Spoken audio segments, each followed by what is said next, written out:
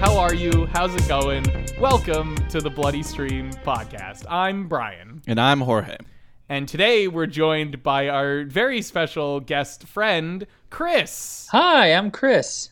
Hi. I'm happy you say special guest friend and not just special friend, because that makes it sound like feels we fuck. weird. That makes it sound like we all fuck. But so then the next time you hear this on another one when I say very special friend, it means we've all had sex with each other. So This is the secret code. Keep that in mind. Secret code of the Bloody Stream. And real fast, not really secret code anymore. We just sort of said it. It's just before I forget for the millionth time in a row, that intro song you just heard is, of course, Dead Walk by Eyes of Astoria. You can catch John from Eyes of Astoria on several episodes. Last one we did was Slumber Party Massacre 2. So go listen to that. It was fun. He actually changed my mind on the rating, at least. I feel like Brian still did not care about that movie. I softened on the movie, but it didn't do enough to change it. Right. But today we have Fully. Chris. So, Chris, Yes. why did we invite you on? What is your relationship with horror films?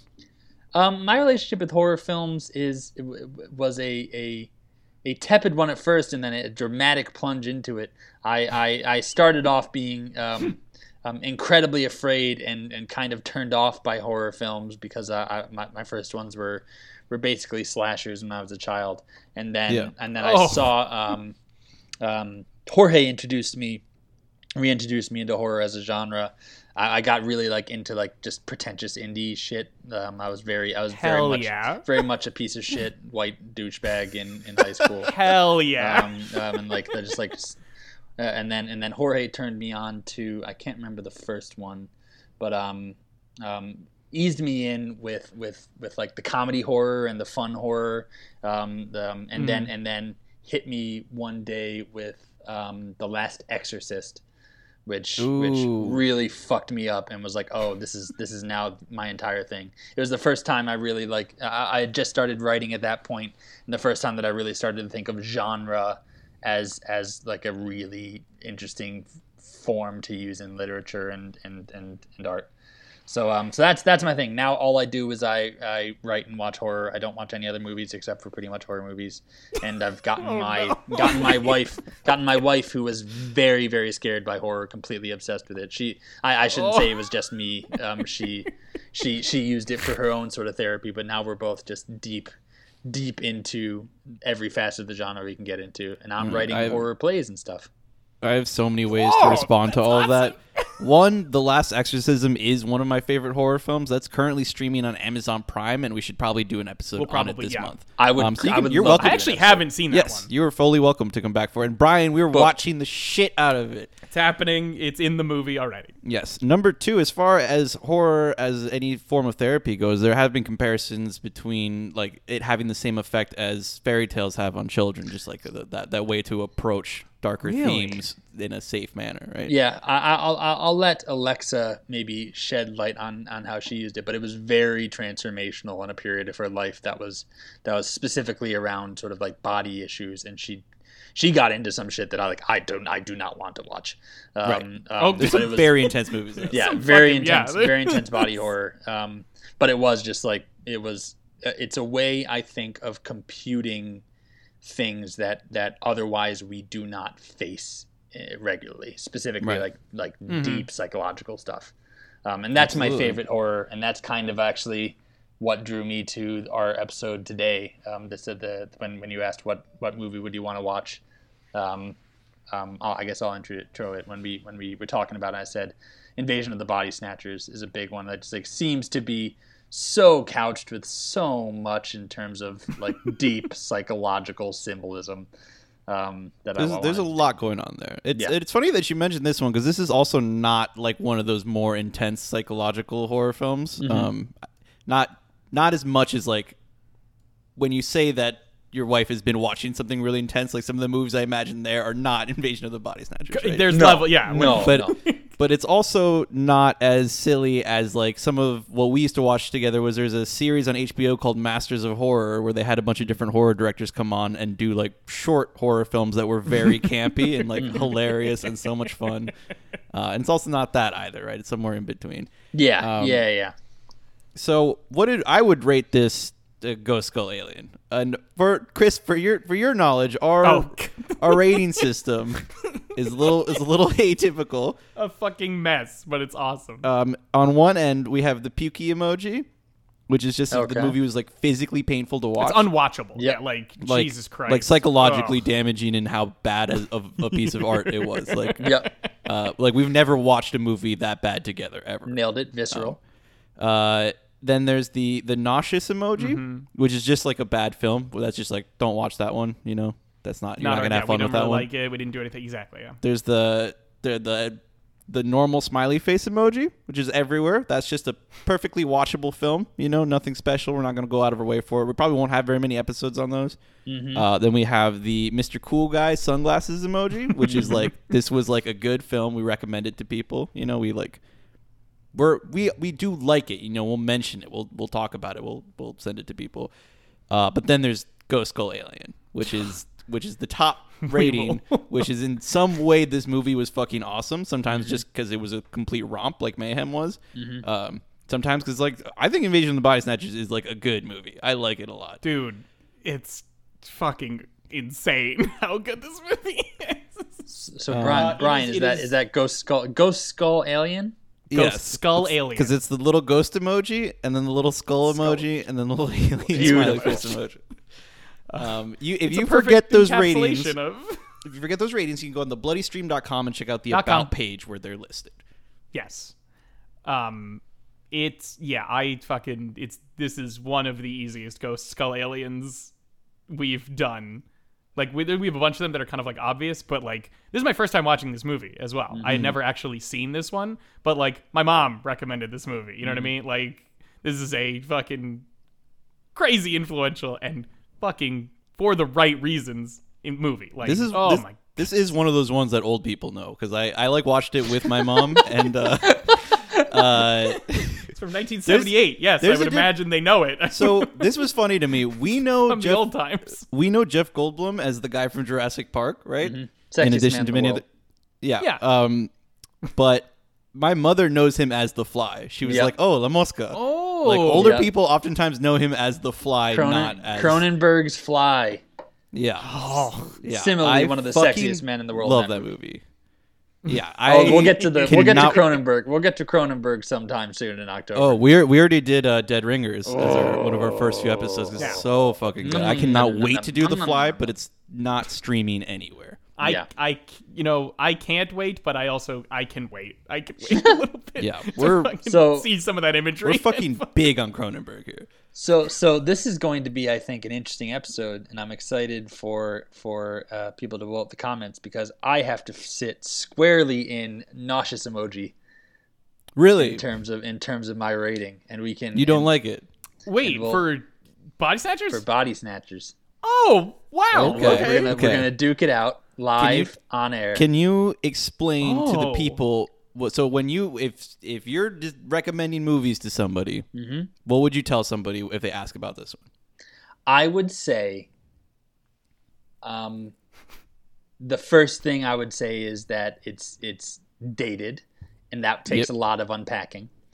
I would also say that while the performances, many of them are very good, it suffers from a script which is, to me, reads as if it were written by a 9-year-old first time picking up like any sort of like Orwellian anti-government having this idea first like, and going, I've thought of the most original thing ever. Yeah, I'm write think. It as such. I also think the thing that I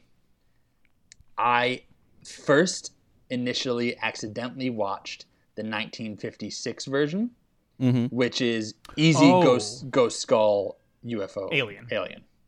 Cool. That's good to know. And I came into this one expecting. So the reason for that for me was that it was such a like meaningful, symbolic take, allegorical take.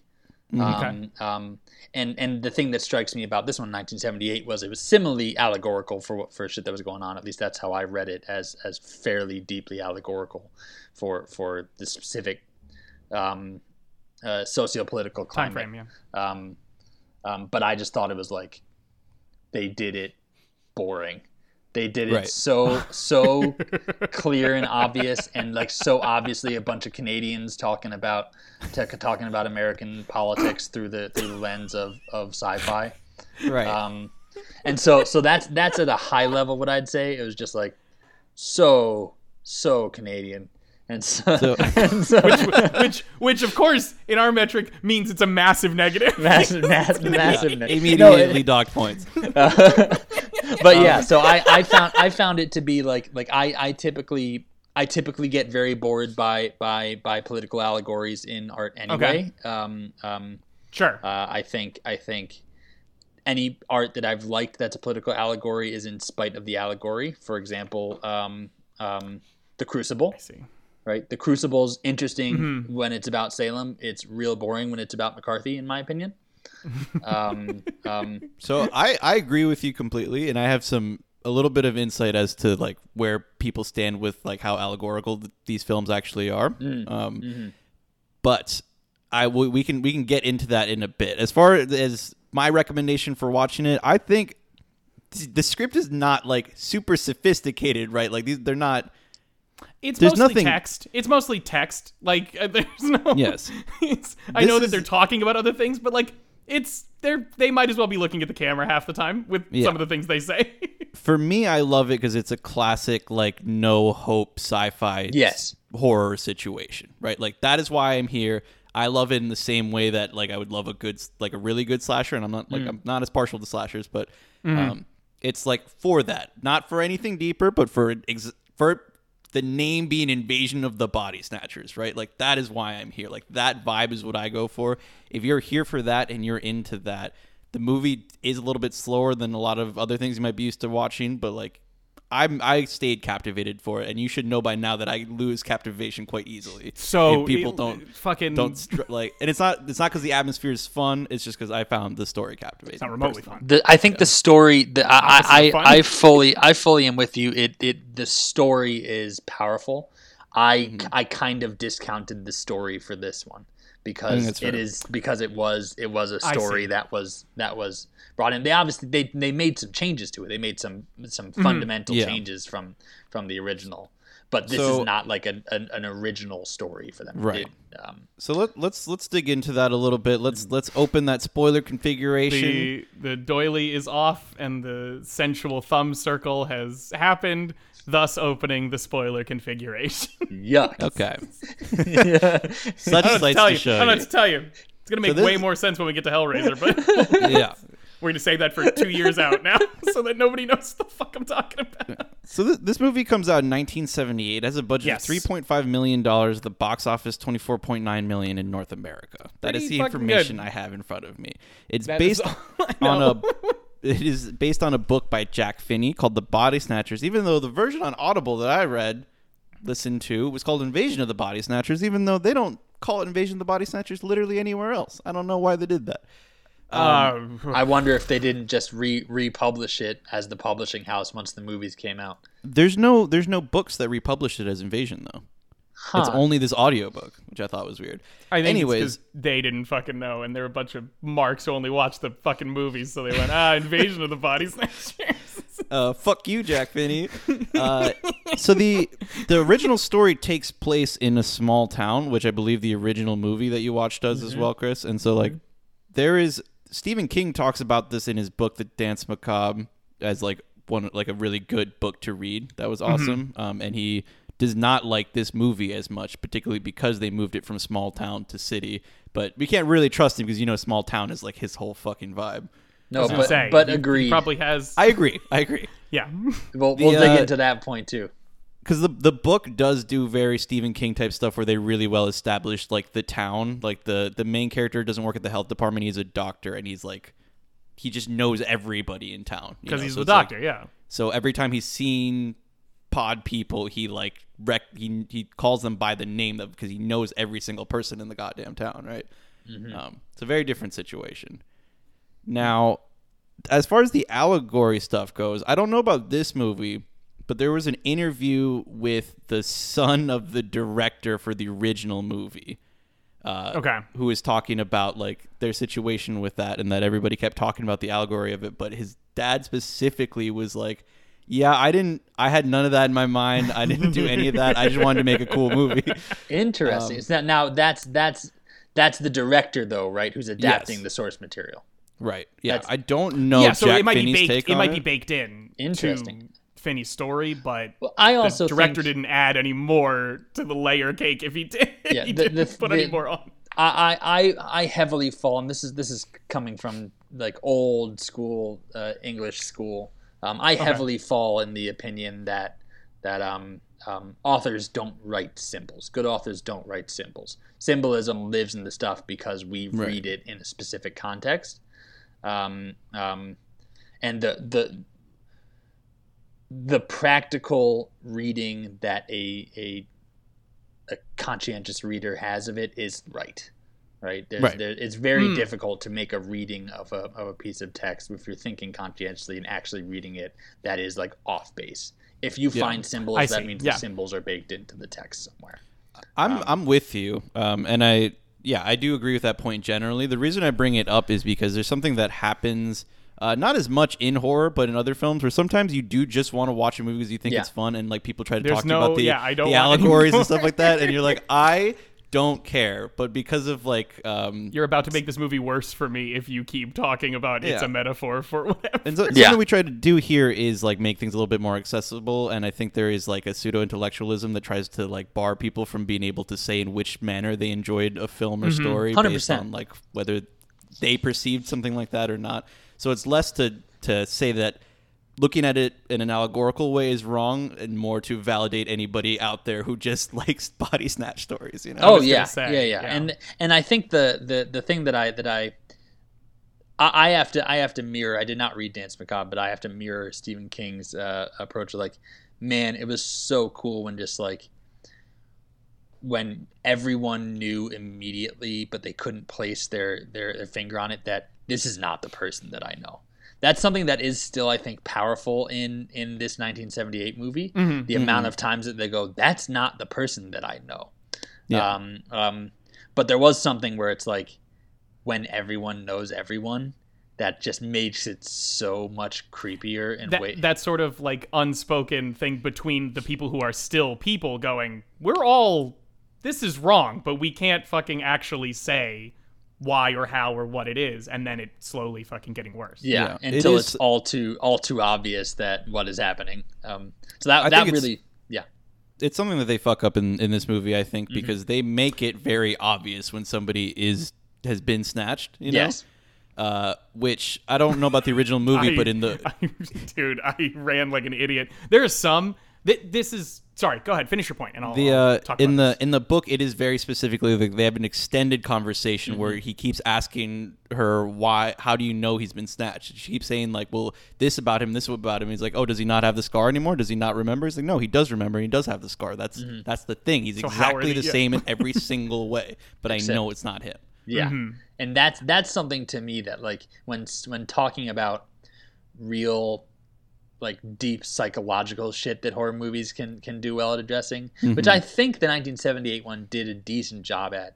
It does it differently. It does it differently. It does it, I think, a little more macro, a little more political. But that fear of just like of I think for me the fear is like growing apart from loved ones, right?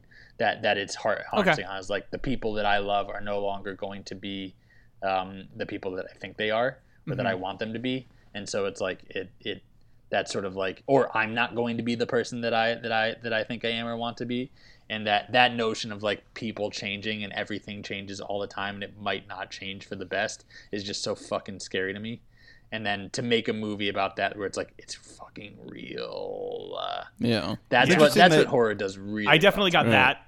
I definitely had those themes and fears with this as well. That sort of.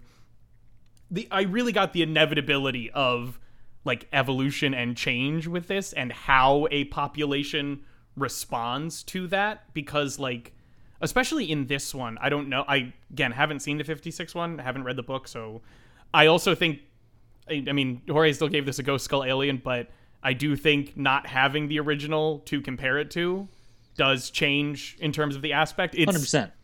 happens with. Trust me, I do that. I'll be doing that with a bunch of movies in this fucking podcast over the course of time. 100% hurts to watch it right after the original, probably. Oh, I can. Yeah, that sounds fucking awful.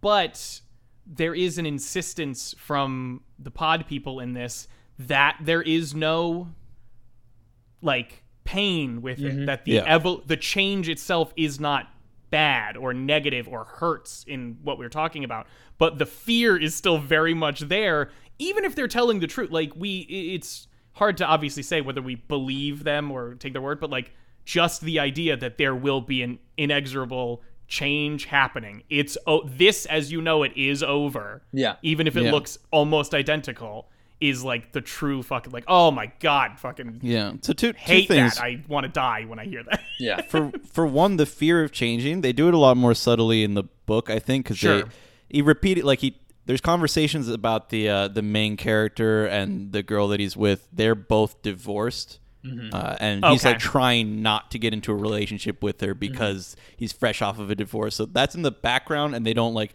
directly tell you like, hey, it's connected to how he's feeling about these body snatch people. You know? Whereas in the 1978 movie, Leonard Nimoy directly tells you, hey, maybe it's because you just don't want to break up with him and take responsibility for it. You know, it is a lot more direct. Yeah, with her. It's interesting you say that because the characters you're talking about are different. Like, that's Matt. In this one, it's Matthew Bonnell.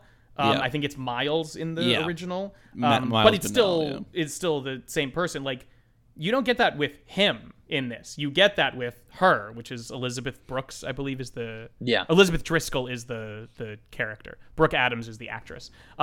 It's interesting that that happens with her in terms of like text of maybe you just want to split up from your person, but you do get that burgeoning relationship with them throughout it. It is pretty, I don't want to say subtle, but like it's just there. It isn't brought up completely to the surface. Like, I think this is one where I have to praise the performances. Donald Sutherland is so fucking a million chef's kisses in this movie. I love him. Every second he's on screen, I'm like, no notes. Everything's perfect. Do this all the time. Like, why are you so charming, dude? Well, that's the part of that with the relationship building is like he is just so charming that I'm like, man, I'd love to fucking work with that guy. And I'm like, no, they're flirting. They want to get together, and I'm just not noticing because of how charming Donald Sutherland is on his own. Like, one thing I will say is the four main characters, the four main actors. Donald Sutherland, Brooke Adams, Jeff Goldblum, and then I can't remember the one. Veronica Cartwright. Veronica Cartwright. She was also an alien. She was going to originally be Ripley. Oh, but Ridley Scott changed the casting around. But you can see it in my mind's eye now. Yeah. They definitely slay, in my opinion. Especially, I thought Brooke Adams was phenomenal. Yeah. She's really, really good at capturing, like, the dread and like near hysteria of someone who's like trying desperately to convince someone that the world is not right and no one's going to listen. And then she does that eye thing. Oh yeah. Very genuinely brutal. Funny scene. Yes. Yeah. Oh yeah, that was so good. But like the thing I do think that the thing that struck me is all the relationships are very real. I think they were all fairly overwritten, but like I don't know. Jeff Goldblum seems like they didn't write for him at all. Jeff Goldblum's a different level. Jeff Goldblum's like everything that pours out of his mouth is just like so smooth and natural. It's just liquid like, gold.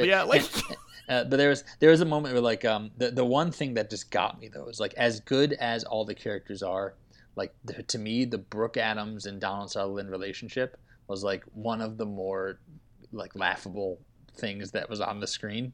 It was like you didn't like it.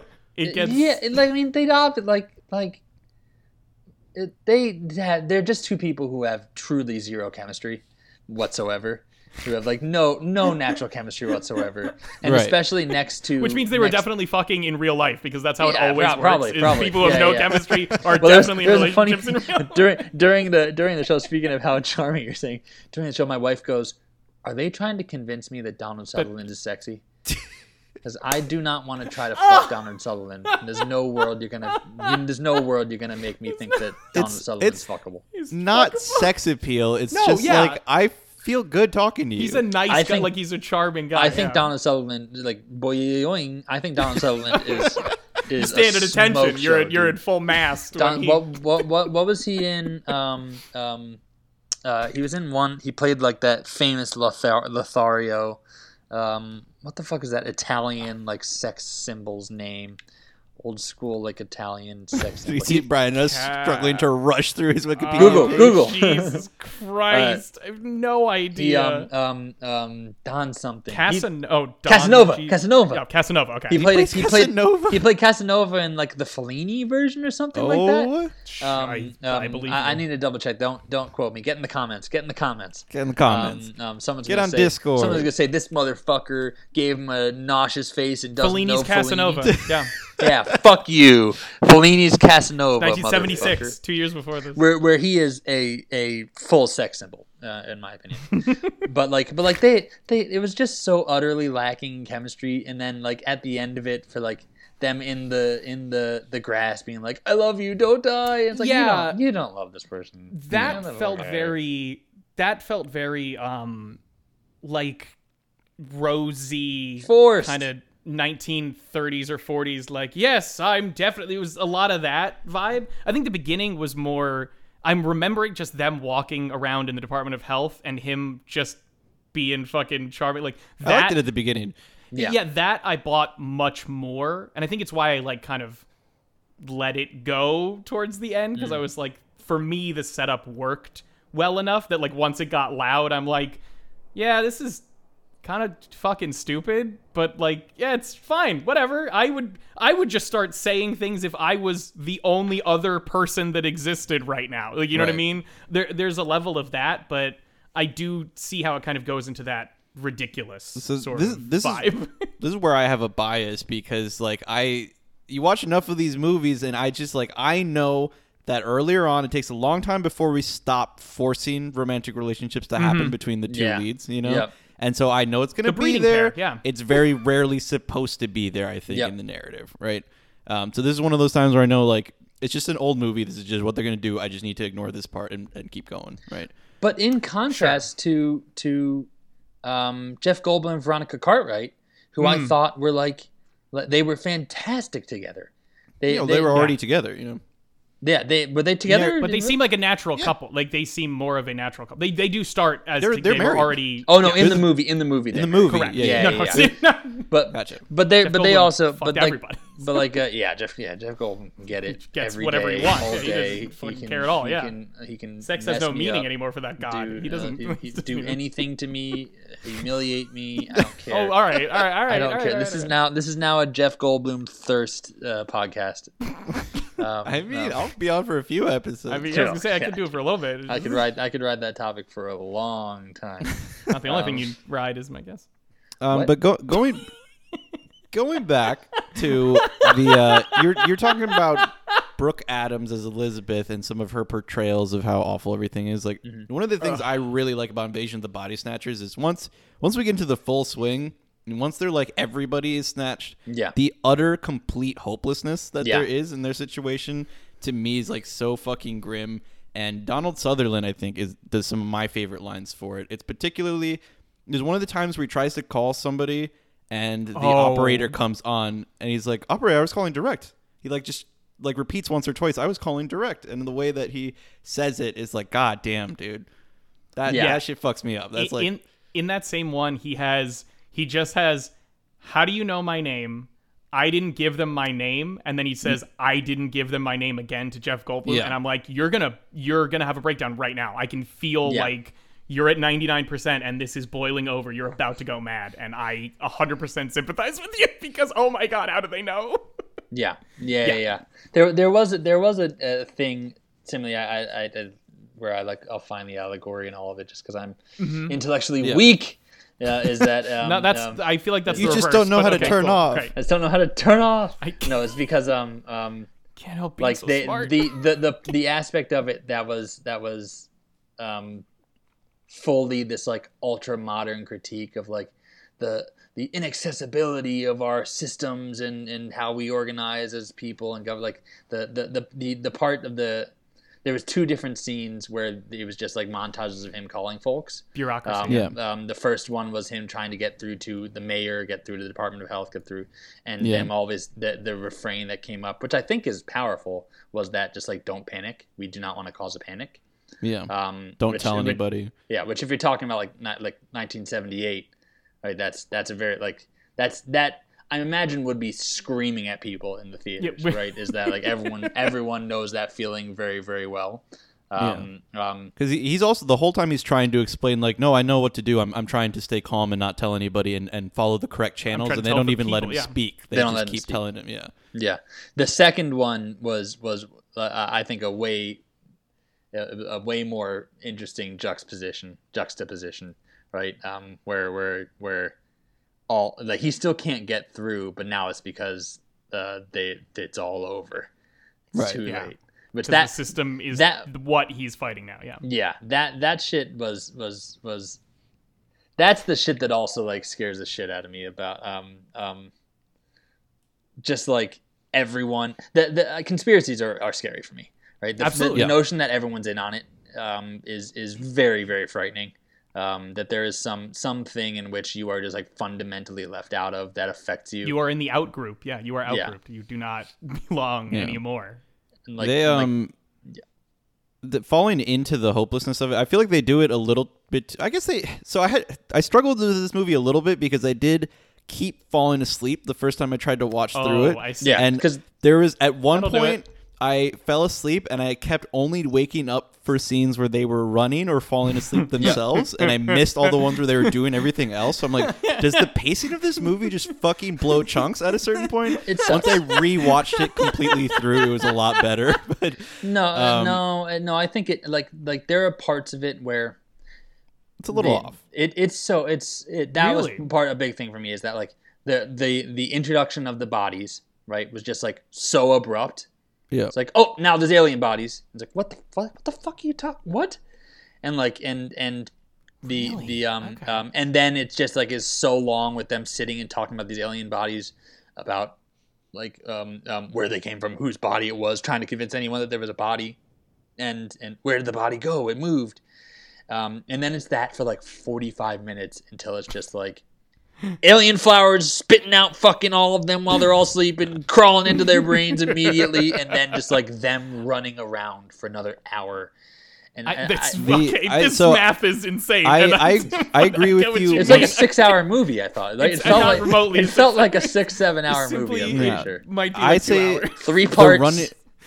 The running around is too repetitive and long, I think. I actually like when the body shows up and then it's talking about it 115 and minutes. everything. It's not even 2 hours long. Not even 2 hours. I agree. The running around is too much. You know. So I agree with that. There's a little bit of like they're at a set piece, and then you think that's gonna be like, oh, cool, and then they just get away to another set piece where there isn't really escalation of what's happening.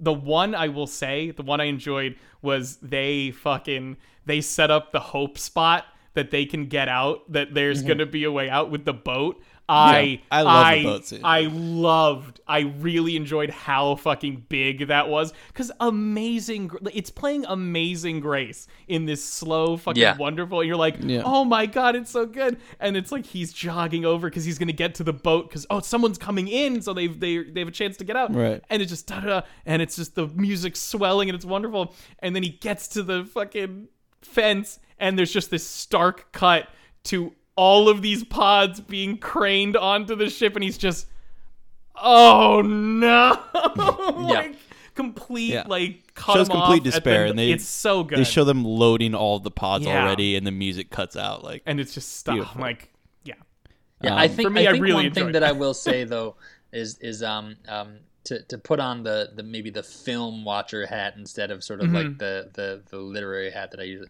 like. The way that they use sound and music in that movie, it was so effective and so jarring. I had forgotten that it was Amazing Grace. But what's the line? It's right in the. Let's read this I once was lost, but now I'm found. Now I see. It's just like such a perfect song. Yeah. To use against that image of Yeah. of because it's not different thematically. I think Amazing Grace of like I lost my identity. Right. And then the way that they do like I didn't even mixing think too, about that, it was but yeah, so you're right. it was so 70s. We're just like you're just sitting there, and then all of a sudden there's just super loud treble. You're like, what the fuck? What? It'd be like complete silence, and then it'll be like, wah, wah, wah, and you're like, oh, what? Okay. I guess something's happening, and they're like, kind of. Yeah. Maybe I love it that they is. do- You don't know.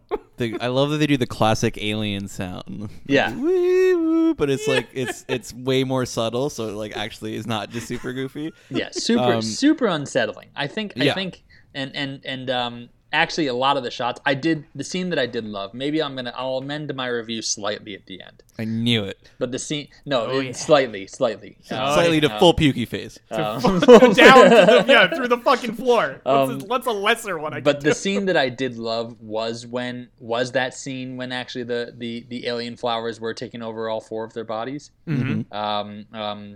So they all they get to this safe house. They all start to doze off and sleep. Donald Sutherland Matthew is supposed to like keep watch, passes out, and then immediately all these pod flowers start to grow in them and take them over and spit out nasty gelatinous baby bodies of them. And the way that they like shot that and the practical effects, while it was obviously like 1970s practical effects, it was so brutal. It was just so long and like not like gross, not in like a pukey gooey way, although there was some goo. It was very gross in the pukey gooey way. It wasn't that much goo. It was a lot of goo. It was not dude. as much as there's quite a bit, but I get what Chris is talking about. I'm talking goo like old Peter Jackson goo. Gooshing blood, like brain dead, dead alive. Yeah, fucking, yeah. Yeah. It's not that gooey. There's some. Can I just say that everybody's so wet in this movie the whole time? I can't that's part of the reason I didn't find Donald Sutherland as attractive is because he's so being wet. He's completely. His mouth is like dripping wet the whole so movie slick. before And yet- any pod ever gets to him. What I love watch is how much Casanova. water is drank in this movie compared to how wet people they had to because they fucking watch Casanova, and that's just him. no. Dude, that is Donnie Boy just full at a full salivate every single moment. I also want to say when Donald Sutherland first arrived, Jorge very specifically called them Keith and referred to them as Kiefer Sutherland multiple times. Oh no! Before everyone went, yeah, that's his dad, and Jorge went, oh. Quick aside about Kiefer Sutherland. For all you film buffs out there, Freddie Prinze Jr., the famous heartthrob of Scooby Doo. Scooby Doo, yes, but also famously, I Know What You Did Last Summer. Yes, right, one of the most famous teen horror heartthrobs in the world. Fully came out and said the reason that he doesn't act anymore was because he had such a miserable experience working with Kiefer Sutherland on 3-episode arc of 24 that it made him go, no, I don't want to do this anymore. Oh my god! Holy crap, dude! You gotta be a fucking true piece of shit. Holy, Kiefer Sutherland has also struggled with massive alcoholism throughout. Yeah, but I mean, so it makes sense. Oh, not sure, but I'm also just part of the pussy posse, right? Yeah, he rolled with a bunch of 20-year-olds and called themselves the Pussy Posse. Oh, that okay. You've not heard of the Pussy Posse? No, I didn't know that. This is now a Pussy Posse thirst Are we allowed to podcast. Pussy say Posse that? podcast. We're allowed to say it. It's for real. He is a fucking piece of shit. He's a menace. Full menace, dude. Me and Alexa, my wife, just finished talking over dinner about how much of a fucking piece of shit Kiefer Sutherland. So funny. How about Donald? Did he do okay? There's not like Pussy Posse Senior, is there? Dude. He was a famous actor, sex symbol in the fucking 70s. Probably not. He was probably bad. That's fair. Just mathematically, you're really you're up against the curve if you fucking try to say he was in some level. Yeah, like, people get in the comments, but I'm not back in the Donnie Sutherland was a great dude horse. I was going to say, we're going to keep it at nothing because we don't know. We have our presumptions and we have the time period, so it's tough to say. Yeah. Probably a quick Google search away. I did. I'm glad you mentioned the whole hat thing because I think also another reason why I enjoy this movie so much is there's no other hat on except filmmaker hat. So everything is just, this is all great. This is all really good. I really love how well that was done. Oh my God, that's such a fun, interesting shot to do. Oh, that's just film noir right there. And Spooge McDuck because I'm a pretentious white guy who does film. Of course I fucking love that. There's a lot of those things for me that just like, and to bring it to be more serious with it, like, the use of I know the allegory, like the allegorical elements of this are very loud, and there's a lot of like performance wise that are loud in terms of just like it's very obvious it's there. The stuff at the beginning is so like good.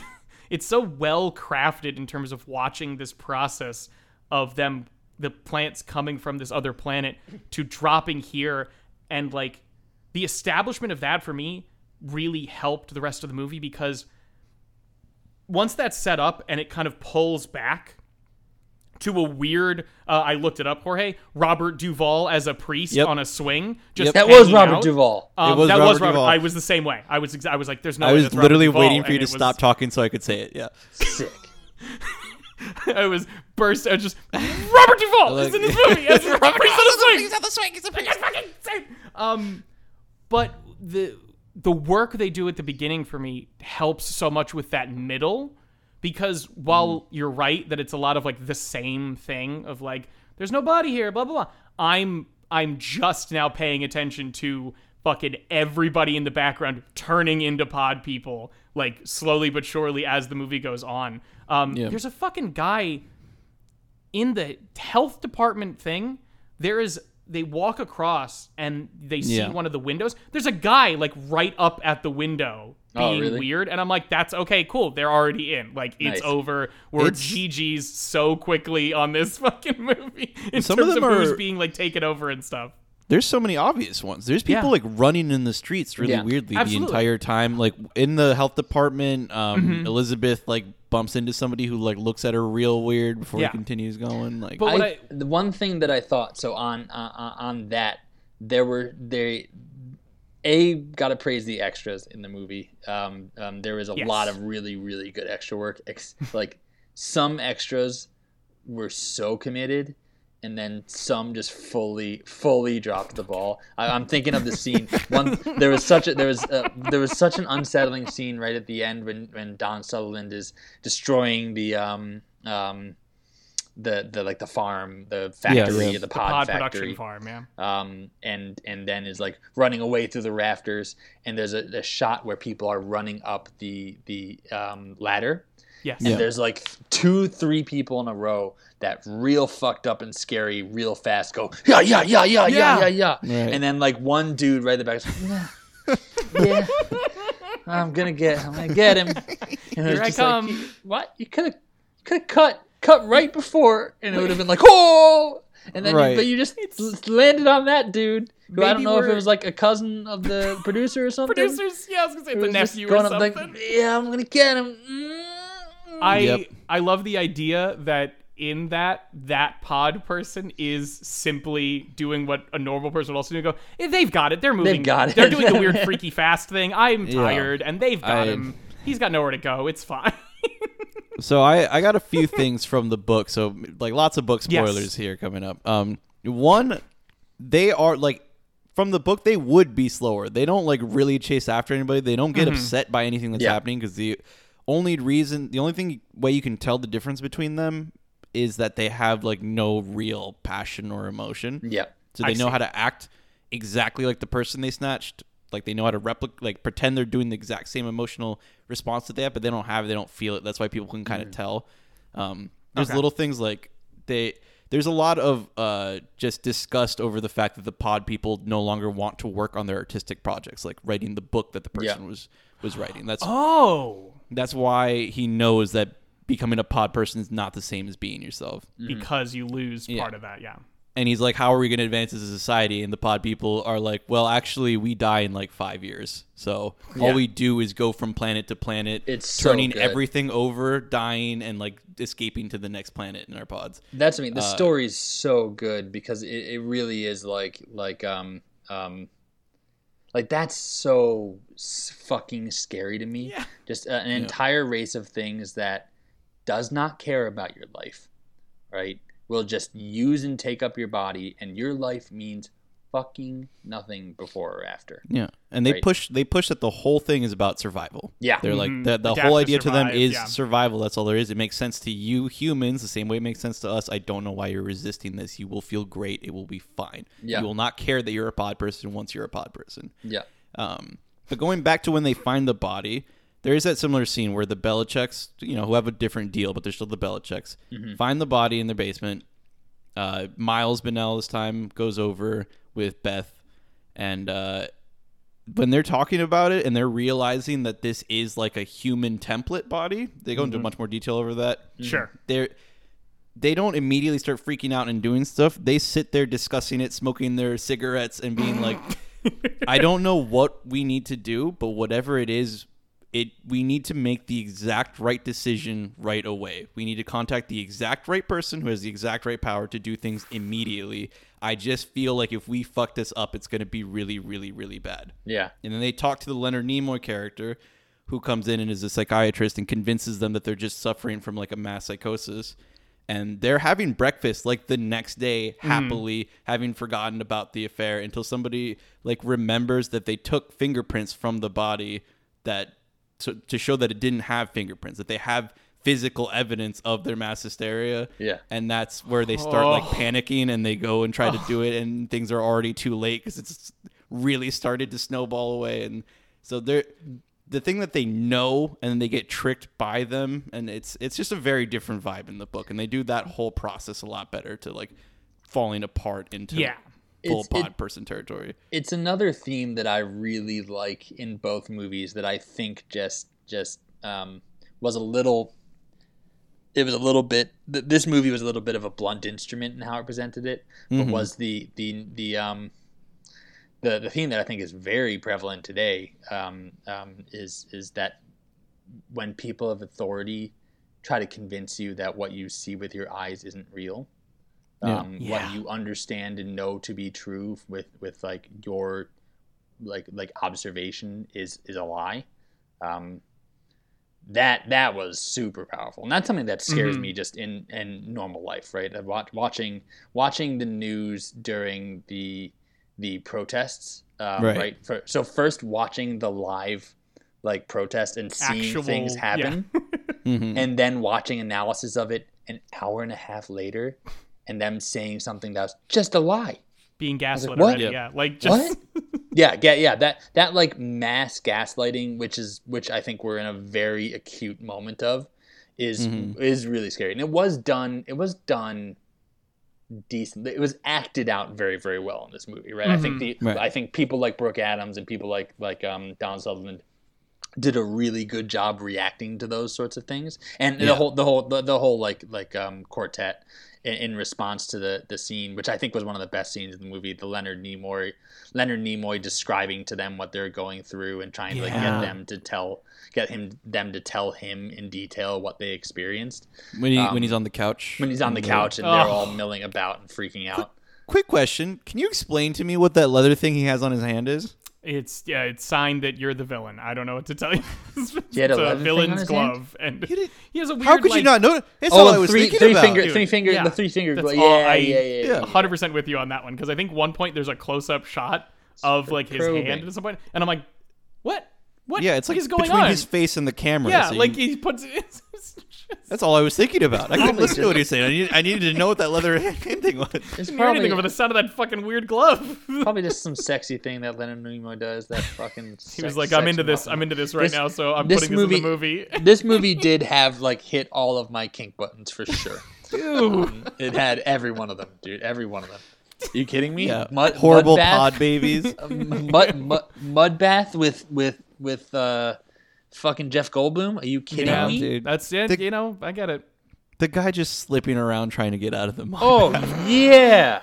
Horrible. Fucking me IRL. Which for my sure. wife pointed out something that I missed when we watched it. She full paused the movie and reversed it. She goes, "They show his full scrotum." Okay. You get to see his full scrotum? You see not Jeff Goldblum's. You see the guy who's getting out of the Yeah, the- of course. See his full Well, you heard it scrotum here in it. first, folks. This is a double watcher. You want Double watch. Yeah, Gotta go that's- back, yeah. gotta go back and catch that scrot. Gotta see be invasion gotta of the do- scrot snatchers. We got to do more scrote movies. No, they're not they're right there. It's very clearly obvious. They're not snatching them at all. It's simply out in the open. That's right. What keeps him? Duplicating. It's what keeps that guy safe. Is they Adding. show his full scrot, and he goes, "You can't get me now. I've got my scrot out." No. Yeah. You think they don't duplicate that scrot? Oh, They get it. They get it get perfectly. it perfect. I was gonna say Get it one Get to it out one every single wrinkle. recreation. But But yeah, the Leonard Nimoy scene I think is powerful because it is just so easy, no matter what somebody's telling you, to make it sound like they're being crazy. Exactly. and then the part that really fucked me up, that kind of made me mad. I didn't know if it was a mistake. Was then Veronica Cartwright's character goes, "It must be the flowers. What? Maybe they're from space." And Yeah. Jeff Goldblum's character goes, "Do you hear yourself? Space Yeah. flowers?" And I was like, "You just watched a complete duplicate of your own body grab you with fucking like vines and try to eat you, Yeah. and like start to bleed out of it, and you're going space flower? That's ridiculous. What are we fucking talking about?" Well, that is, I do actually enjoy that a lot because I think it shows a little bit of like the trying to process something extraordinary happening to you. Yeah. So like you have to, Jeff Goldblum, the Belichicks, they have to come to terms with what they've actually seen.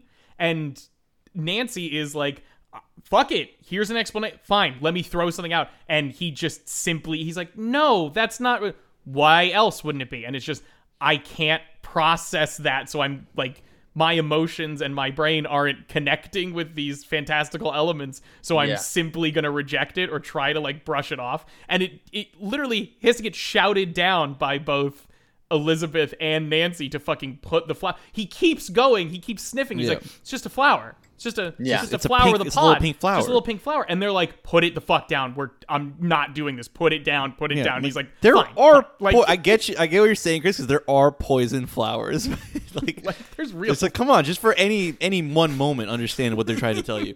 Yeah. But Yeah, I yeah. love that. I love that Nancy's like, just like when they came back That- thousands of years ago to mate with apes and make humans. That's what I love. And I'm like, yes, dude. Now, Yes. honestly, that's one of those throwaway lines where it is important, I think, because that's now it makes it reasonable that her character would immediately jump to saying space flowers. Exactly. Right? Yes. Now it doesn't- Yeah, It's yeah. not like she immediately pulled it out of a hat. It's She clearly has something those they ideals deal She with was a templated out wacko in her hippie. mind. She was a wacko hippie for sure. I love that. Yeah. I love that just for the shot of they turn at a certain point and they're basically shifting focus over to Donald Sutherland. So like she's saying this line as she's walking up to Donald Sutherland, who's on the phone, and he just gives this look of like, the fuck are you talking about?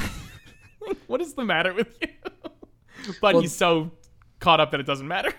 There is like a very clear, to me, I saw a pretty, even though it was before, there's a very clear like line to me to like Reagan conservatives. In that like there's a very distinct hatred of hippies in this. They For make, sure. They make her like a truly in some ways unlikable character, except she's the last one who's. I was gonna say who she's the fucking- survivor. Like she's she's the one only who person makes who it, or almost makes it. It's unclear.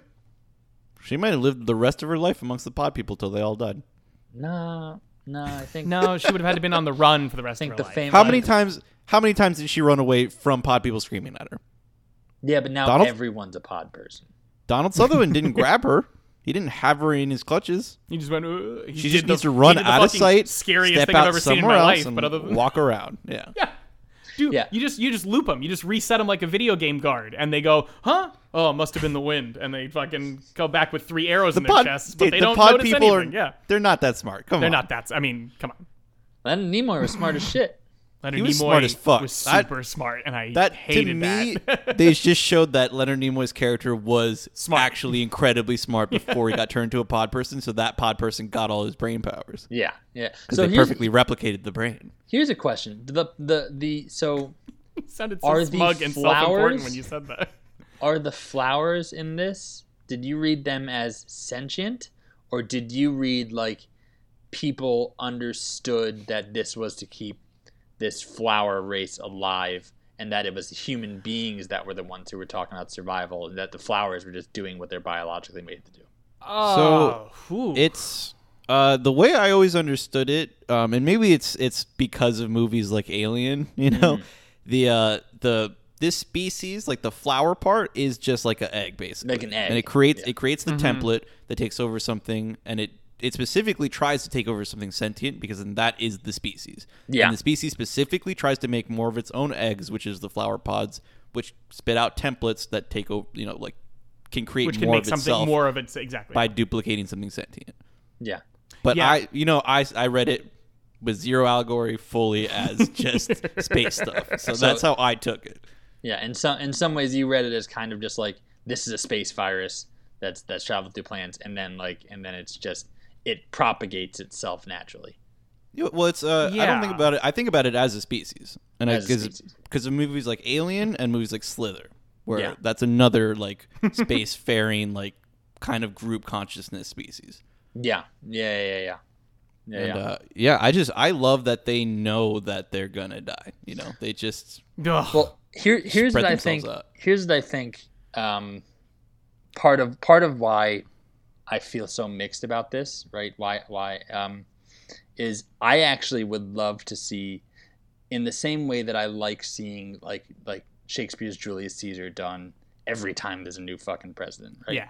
Yeah. I would love to see Invasion of the Body Snatchers done in today's context, because like the clear like connection to me between this and a virus, right? We would. Like this would be talk about a blunt. This is a instrument, right time to today. Today, this would be a very blunt allegory, but one that I think could be really effective. So you mean you're not looking for Invasion starring Nicole Kidman? And Daniel Craig. Damn it! I never watched that. Yeah, correct. It was 2007. We didn't have time for this. We were too busy going, we don't have any money because our houses are worth fucking half of what they were, and oh my god, there's a massive financial crisis. I love it when Oops. they correctly don't use the full title for a movie. Yeah, Thinking they're being yeah. clever, and The then it's like, no, Invasion. good. Shut up. Yeah. Did you guys ever watch that one though? No. No. We should watch it. We should watch We it. should We're definitely gonna do watch all it, of yeah. them. You're gonna come back for every. We're gonna do 56. We're just gonna have to we'll do- There's one from 93. Well, you guys apparently, need. and we'll do. You guys yeah. need you guys need a pukey face one, right? Yep. Oh, so Yeah, we're gonna. Well, watch we had our first Pukey face one, which is Dinosaur Hotel, which apparently But I'm going to mention on every episode. we haven't done a full episode of a pukey face though. That's true. Ooh. Yeah. Oh. We're just gonna have to do Invasion of the Body Snatchers 1978, and then Invasion of the Body Snatchers the rest of it. You know? Rest so of them. unfair to the 1956 one. That is true. We'll give that one its own, and then the rest of them. Yeah, we'll do the rest of them over Nah, there. dude, dip. Just go low quality, man. No one will ever know. Goodness. Lowbrow. So Yeah. as we're closing out, for anybody who was left with an intense feeling of despair over the ending of the 1978 one, I can tell you the ending of the book if you don't mind, because I actually, this is like the old 1950s style like pulp hope that they have, which I actually find completely charming. They basically, it's a small town, so they don't get to like a factory. They get to the farm. They're like about to hit the highway to escape town, and it is Okay. just Donald Sutherland, Brooke Adams' character's book's equivalent, and they end up in the farm where they're growing all the pods. I see. And he's like, you know what? He looks at it and he realizes that they've just been waiting. They're probably waiting like right past the farm for when they get onto the highway. That's why they haven't been caught yet. And he's like, we're not going to make it out of this town. They're not going to let us out. Fuck it. We're going to kill as many of these fucking pods as we can. And they start pouring gasoline over everything. And they come to try to stop them. And they're burning up the field. And they all just stop. They don't scream at them. And all the pods just start lifting up and going into space. And all of the people just walk home. because the epilogue, he just starts talking about like the will of humans and the drive to survive, and how much like there must have been a bunch of people like him all over town that refused to yield to the pod people, and so they decided that they were not going to be able to win over this species, and so he just lives for the remainder of like the 3 to 5 years with all the people he knows being pod people and dying out for unknown causes. But you know the obvious, like that. There's you don't like. There's an obvious allegory there, right? I'm sure. Fucking pinkos. It's about pinkos. It's about Americans beat pinkos all the time. It's about get these fucking commies out of my small Midwestern town. See, but if you don't read it that way, human beings finally beat out these pod people. In one iteration of invasion of the body snatchers, we actually win, and you can go home feeling good about that. To your hetero wife and have normal missionary sex with the lights off, and you can formally start your nuclear family with Joe McCarthy. Oh, sorry, never mind. I watched so much horror, you guys. No, give me a fucking bone over here. Give me a bone. Humans win. To bring that up, I was doing a little bit of reading, and there's a lot of influence for this movie with some film noir aspects, mostly in terms of like construction of shots and like use of shadow. There's a great fucking one of them where they're running and there's just big shadows that that chase them on the wall before all the mob comes around. I'm like, that's fucking A+ fucking film noir shit. But what you're just talking about, and what this movie does is, this story is kind of a film noir story, because a lot of those stories are reconciling a conspiracy or like learning information that by the time you've learned it, it is too late to do anything about it. And it's about the frustration of what to be... Like, a lot of the times those erupt into violence that is pointless because, the scheme is already done. Or, like, the transfer has happened and the woman who could stop this has been murdered because she was murdered at the beginning of this story. You know what I mean? Like, so I think this does a great job of pulling those parallels and using that imagery to evoke that same feeling of helplessness. Like, I know what we were talking about of like, it feels kind of dumb or like silly that they're like going through the same process over and over again and like trying to figure out this information. But like, the knowledge that it's already over for me made it feel so much worse. Cause I'm like, they're going to get here. They're going to get to the realization. They're going to get proof positive and there's going to be nothing to be done about it. And I'm going to my heart is going to sink into my chest, and it did. And I'm just like, ugh. Like, it's a very brutal fucking thing to have as your main, like, theme and process with it. But it worked. I thought they did it effectively. They talk about it more in the book, but the whole time they're sleep deprived too, and like on top of all the ways to fail, if you fall asleep, you're done too, So it's like that. They talk about how much it fucking sucks to be sleep deprived. Another one. I don't know if everyone in this group has similar sort of like insomnia or sleep problems, but like that's another one to me. The notion of like if you fall asleep, you're dead is very acute for me. And that's something that horror movies do really good. Like that's love it.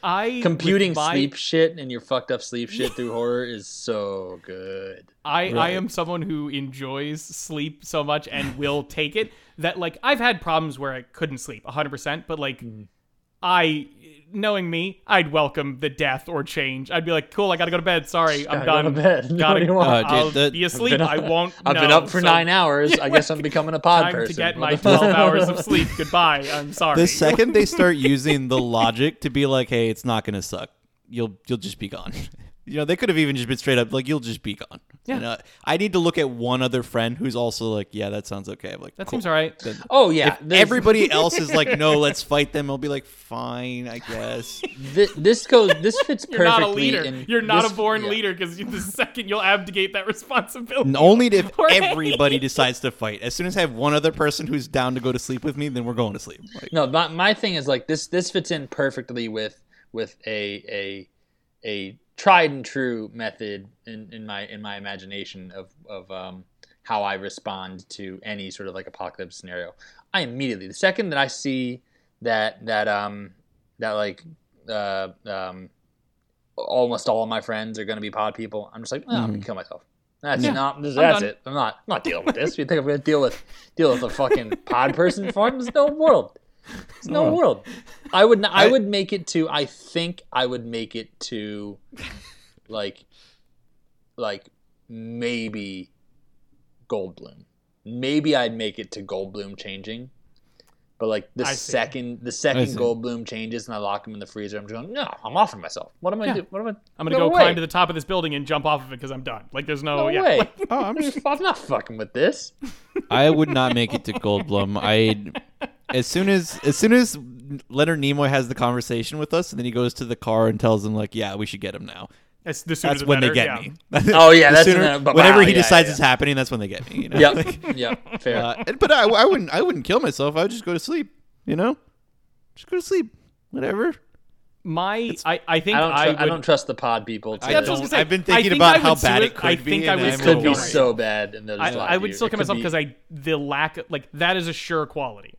That is a known quantity. We know exactly, like, it's done. It's over. I know exactly that. The pod stuff could be, if I wake up and I'm in a pod, I'll especially me, I would lose it. This would be the worst. That would be the worst death ever. Oh my God. All the time. Yeah. Oh my God. Easy. But see, the thing is, you go. By the way, get ready for our As Above, So Below and our The Descent episodes where I have a panic attack on microphone because of my claustrophobia. Oh, right. You're talking about literally being inside the pod. If I wake up and there's any level of that, no, check please. I'm done. I'm fighting my way out to kill myself again.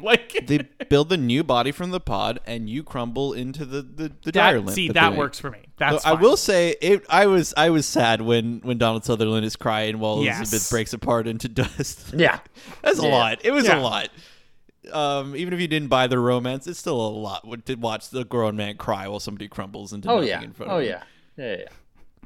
But if my thing is, you start thinking about like, okay, if you know that you're gonna crumble into dryer lint, and the new pod person is gonna be created with your exact same brain, so it is kind of you. Do you actually care if they feel okay about what's happening if you're gone? Oh, we're gonna get real philosophical. We're about to get real philosophical. We don't have to go into it. I'm just saying, think about that. This shit starts unraveling real quick. We're gonna get into mind uploading stuff. Mind uploading stuff. Yeah. If your entire organic body fades away and goes away, can you actually say that you have persisted, or did you die? Transcendent starring Johnny Depp shit. Yeah, there you go. Yeah, so that's a real movie that exists. Yeah, from the descriptions of Johnny the book, Depp gets shot with an irradiated bullet and uploads his consciousness to a computer and becomes a massive giant AI or something. I completely blacked out when I watched that movie, but I saw it with my dad, so shouts out to my dad. In the book, there is there's comparisons to other forms of invisible transfer of energy, so there is some implication that you might actually be transferring over when it happens. So it's a little different. But magic. But it's like you're talking like it's some of the criticism that the book got is like, this is not science fiction. Yeah, it's just nonsense. Yeah. But I don't know. I guess we're kind of wrapping up or getting close to it. Wrap it up. The one thing I will say is, no matter what, shots in the beginning. Robert Duvall is in this film as a priest on a swing, and it's awesome. And Robert Duvall is a priest on a swing, and oh my God. Oscar winner Robert Duvall. The one thing I will say Oscar is, nominated? Even opinions, he's had to have won at some point. Like, no matter your opinion on the movie, I still think it does a great job of like fostering discussion. Like, I think the themes are very universal and like very. Again, we were applying them to multiple. We were like, oh, it's definitely an allegory for stuff. And it's like, yeah, but we talked about multiple things that it's for. So like, maybe it's bigger. But I think from a technical perspective, from a movie perspective, like if you're interested in film at all, you should fucking watch this movie. But like, I think you can definitely take points up and down for this movie. But I still think it's worth watching no matter what. Yeah, I could see being dropped down to Mr. Cool Guy, but Chris, I gotta say, from the way that you talked about it, it's at least got to be normal Smiley. No, here's what I'm gonna say. I think there is 45 minutes of movie in there that is Skull Alien, whatever, Beaver. Go Skull Alien. Yeah, go Skull Alien. and then there is like a full 50 minutes of them just like walking back and forth and repeating the exact same thing 15 times and just like staring off while super loud music plays for like gotta be 30 seconds, 40 seconds straight of just like looking at this person just look away. Sometimes it's a lot. And so like that, it was just like so. So my thing is, I thought performances were stellar. I mean, they're people who are at the top of their craft. The story is sick, right? I love the story. It's so 70s. It is 70s. Very 70s. It's like, It's quite 70s. Oh my god! And like there are just some scenes that are just like, oh, why this didn't get past the cutting floor? Like, guys, come on. So I think it wasn't 148 minutes long, so yeah. I mean, my god. I mean, I just when minute 260 came past, and you're like, oh my god, guys, this is gonna be a 4-hour movie. I know it. It was just like it's just they're. I think I hear you if you're guys. At minute 260, you're already past 4 hours. You're 20 minutes into 4 hours. Yeah, in the 8-hour trilogy that it is. It's so long and boring for so long of it. It's like and then that's completely fair. And then some scenes that are just like so high quality interspersed. That's the thing. So that's why I didn't go like my feeling at the end of it was like, God, I don't want to watch that again. I get that. But there were so many parts of it that were like so rad, and then just holy shit. Oh my God, they're just gonna run back and forth while things don't chase them. I wish we were allowed to release new cuts of movies, because I like know exactly which scenes I would cut that would make this film so tight. Yeah, but that's what I'm saying it a tight is 75. Your rating averages out to at least a smiley face. That just means watchable. It doesn't even mean that you would ever like tell anybody about it. It just means like if you're gonna put on a movie, nobody's gonna be mad at you for putting on this. Two is like an implication of there is little to no value in this film. Also, yeah, like it's an active. That's an active. You should not watch it. Spoiler. Okay, we gave that to Army. I was too emotionally reactive. We gave that to Army of the Dead because there's nothing.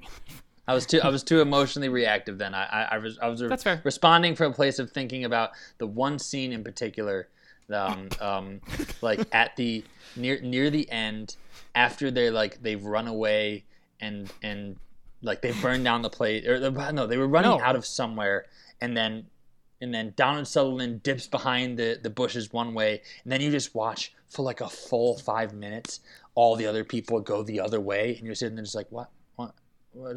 I got it.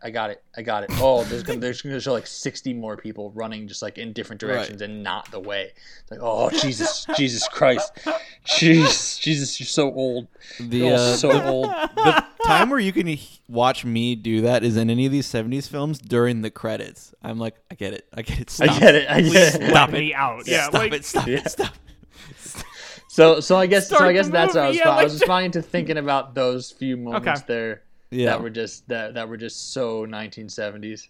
But so fine. I will relent. I'll give it cool guy, smiley face. It's simply, those are two different ones. Just smiley face. Normal smiley face is just like the watchable. Mr. Cool Guy is like you're actually telling people to go watch this. This is complete gobbledygook. I don't know how anyone ever gets a meaningful rating out of you. I don't know if it's gonna make sense to anyone. I don't know if it'll survive. I think Ghost Skull Alien will survive as like we love it, but everything else will probably have to change. You said it just then, and I do not know what the name of that rating is. I know that one's also tough. Ghost kills what? It's Ghost Skull Alien. Ghost Skull Alien.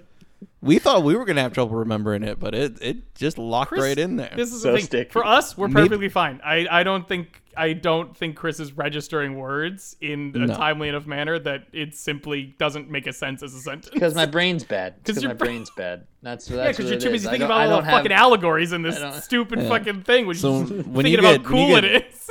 When you get body snatched, they're not going to be able to do a goddamn thing with you. They're not going to be able to do shit. You're going to be the perfect. I'm certainly not going to Nimoy for him, man. I'm going to be.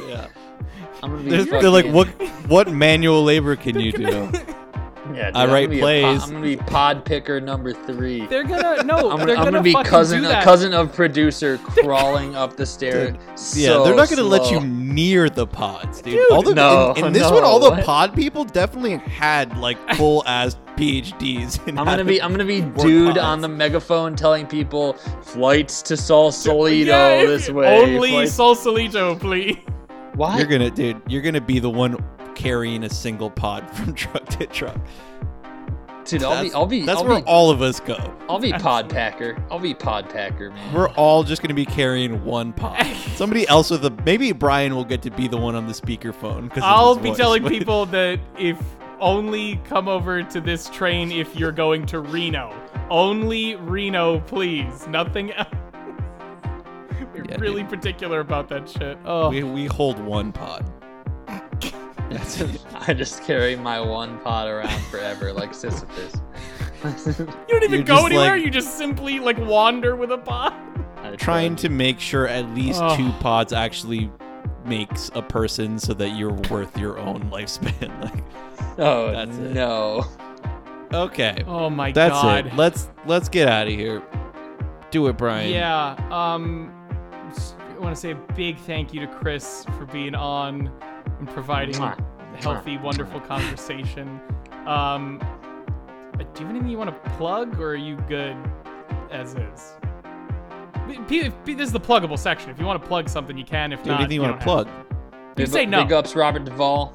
There you Check go. out Secondhand Lions. Holds up.